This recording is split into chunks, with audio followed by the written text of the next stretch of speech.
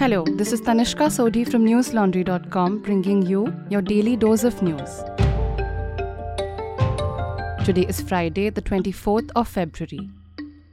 Speaking at the inaugural session of the meeting of G20 finance ministers and central bank governors today, RBI Governor Shaktikanta Das called upon G20 nations to work together to address challenges that confront the global economy, The Hindu reported. Das highlighted issues such as financial stability, debt distress, climate finance, global trade fractures, and strains on global value chains as critical areas of concern. He acknowledged the improved outlook for the global economy and emphasized on the need for resolute action to achieve strong, sustainable, balanced, and inclusive growth. The G20, a grouping of developing and developed nations, is currently under the India presidency. Finance Minister Nirmala Sitharaman, meanwhile, said today that the G20 had the potential to transform lives across the globe and could be a forum to listen to the voices of the global south. She said that under the India presidency, G20 discussions will focus on exploring holistic solutions to the most pressing global challenges. Former Congress chief Sonia Gandhi, her son Rahul Gandhi, and daughter Priyanka Gandhi Vadra were absent from a crucial party meeting held in Raipur today to discuss elections to the working committee, the party's top body, NDTV reported. Citing sources, the report said that the Gandhi family wanted to give the new Congress president, Mallikarjun Kharge, a free hand and not influence decisions made during the meeting. However, they will be attending the rest of the 3-day conclave, which aims to brainstorm strategies for the 2024 national elections. This meeting is the Congress's 85th plenary session, where it is expected to make significant decisions to lay a roadmap for the 2024 Lok Sabha elections. It is also expected to finalize poll tie-up strategies with other opposition parties to take on the BJP. About 15,000 delegates are expected to attend the meeting, which comes soon after Rahul Gandhi's Bharat Jodo Yatra came to an end.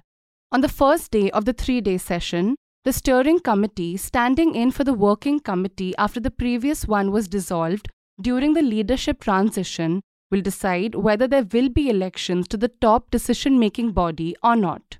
Congress will also bring about 30 amendments to the party's constitution, with changes that will include the forming party units at the village, mandal and ward levels. The Chief Justice of India, D.Y. Chandrachud, today refused to gag the media from reporting on the Adani Hindenburg issue, saying that there was no question of doing so. The CJI was responding to a request from Advocate M.L. Sharma, who had moved the apex court earlier this month, asking for a gag on media reports on listed companies, including those belonging to the Adani Group, unless the reports were first verified by SEBI. In the previous hearing on February 17th, the court had rejected the government's sealed cover suggestions on the names and mandates of the committee. The bench had said that it wanted to maintain full transparency, and accepting the government's suggestions in a secretive manner would harm the credibility of the committee and its work. On January 25th, Hindenburg Research had published a report alleging that the Adani Group had pulled the largest con in corporate history by engaging in brazen stock manipulation and accounting fraud over 2 decades. The report was the result of 2 years of investigation. The share prices of the companies of the Adani Group, which called the report maliciously motivated, have been in free fall since the report was published. Listeners, soon after this, social media exploded in a pro-Adani campaign to undo the damage that had been done. This sprawling campaign, propped up by the right-wing ecosystem and BJP supporters, used disinformation, misleading narratives, and hyper-nationalism to get the job done. To know more, read Shweta Desai and Kunal Purohit's full story on newslaundry.com. It is titled Hit Job, China Funding, Inside the Pro-Adani Campaign to Undo Hindenburg Damage. Listeners, the reason we are able to report on stories such as this is because we don't rely on corporates or governments for support. We rely only on you, the subscriber, to power our reportage. To help us continue to bring you ground reports, videos, and podcasts, head on to newslaundry.com/subscription and choose the subscription plan of your choice. Lowest subscription plan starts at Rs 300 only. The Supreme Court of India today refused to hear a plea which had requested menstrual leave for female students and working women across India, LiveLaw reported. The bench, headed by CJI D.Y. Chandrachud, stated that it is a policy matter and not within their jurisdiction to address. It asked the petitioner to approach the Union Ministry of Women and Child Development to file a representation.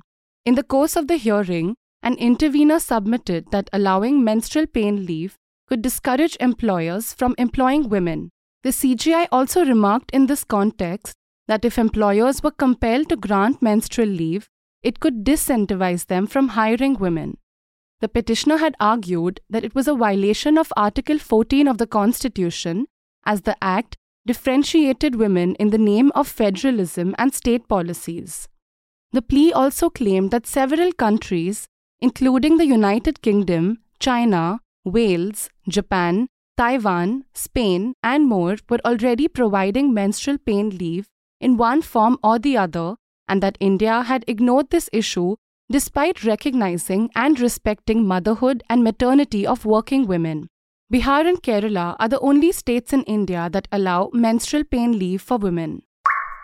India chose to abstain from voting on a United Nations General Assembly resolution proposed by Ukraine and its allies.